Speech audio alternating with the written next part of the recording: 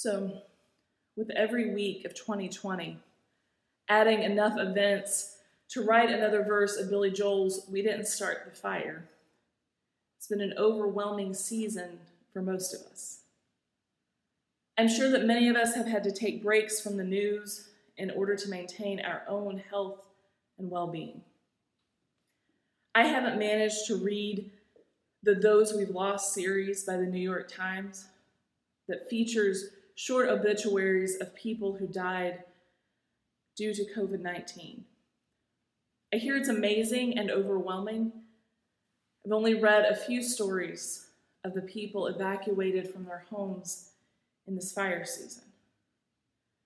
The list of things I don't know as much about as I probably should is long and seems to get longer all the time. A few decades ago, though, when we started to shift toward global news and news that was available anytime you want it, the notion of compassion fatigue became much more widespread.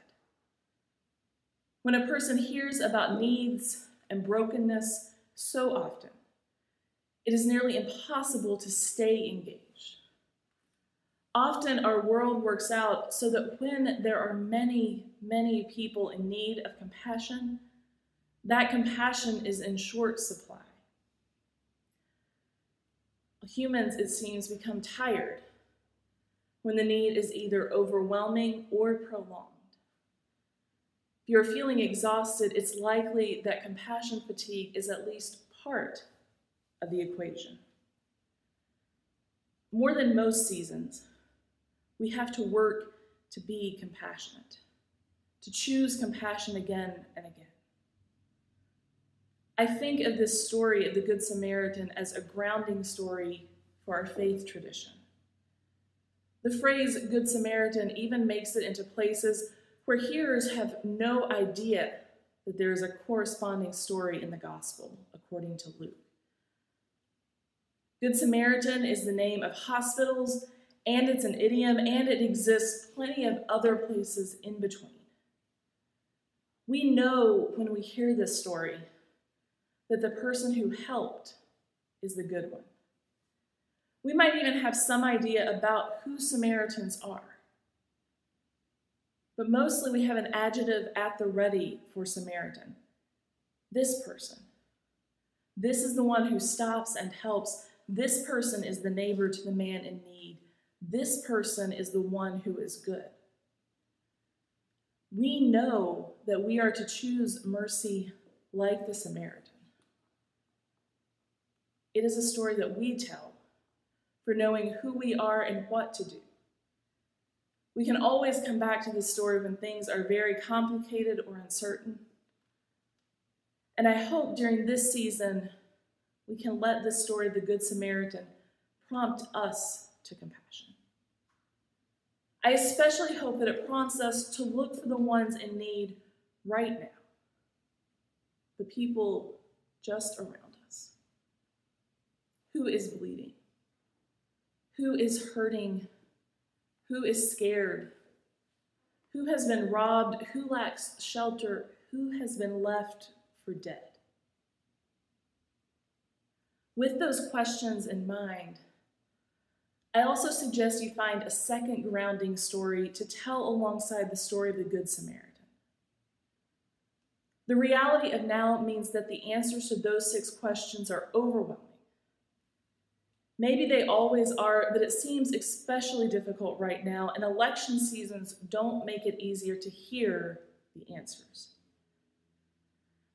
So along with this story of the Good Samaritan, what experience have you had that moves you to compassion? What story do you recount that made you willing to reorient your day or your week or your month to respond to a need? What encounter left a mark on your soul? What thing in your life made you choose the role of helping, like the Good Samaritan? It might take you some time to name a story for yourself, but here is one of those stories for me, which is intertwined with our story. I revisit this picture from July 24th, 2018 regularly. It's the collection of donations we sent when hundreds of people were being released into our city with little warning, with nothing but the clothes they were wearing. I mention it regularly because it is one of those experiences that I cannot get over, and one that moves me to compassion even when I am exhausted. Early that week, we received a request for help because Lutheran Social Services knew they would be receiving several hundred people that they didn't know when. They had done some work, some convincing of ICE that they wanted to know when people were being released. They wanted to be able to help. And so a few weeks in, they would find out a few hours before how many hundreds of people they would need to be ready to receive. The need had not existed before policies that were enacted earlier that summer of 2018. But Lutheran Social Services got to work. They emailed out a list of needs, included water and bags and snacks that could sustain people traveling by bus.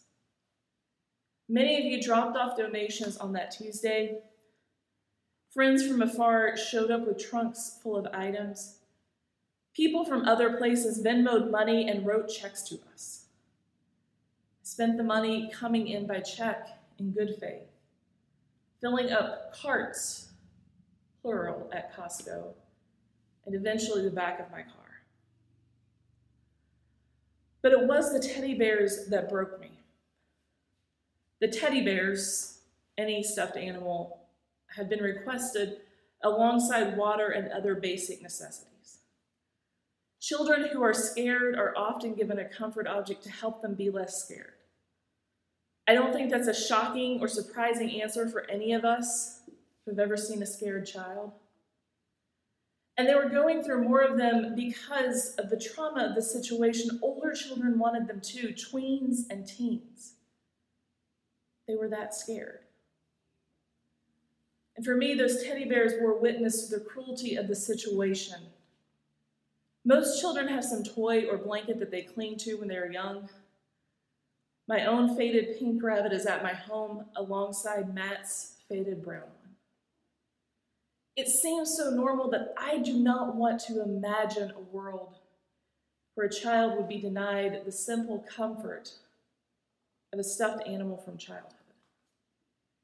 So in that well-stuffed car, there are 10 small teddy bears and alongside everything else. The gift from my family. All the ones that I could find at Target. This story.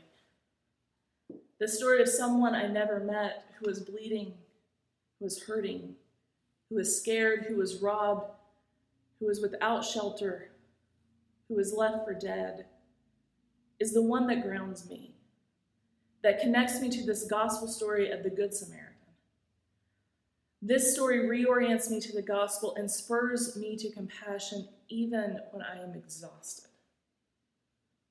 And so I hope that you will work to find your story that you can tell alongside this story.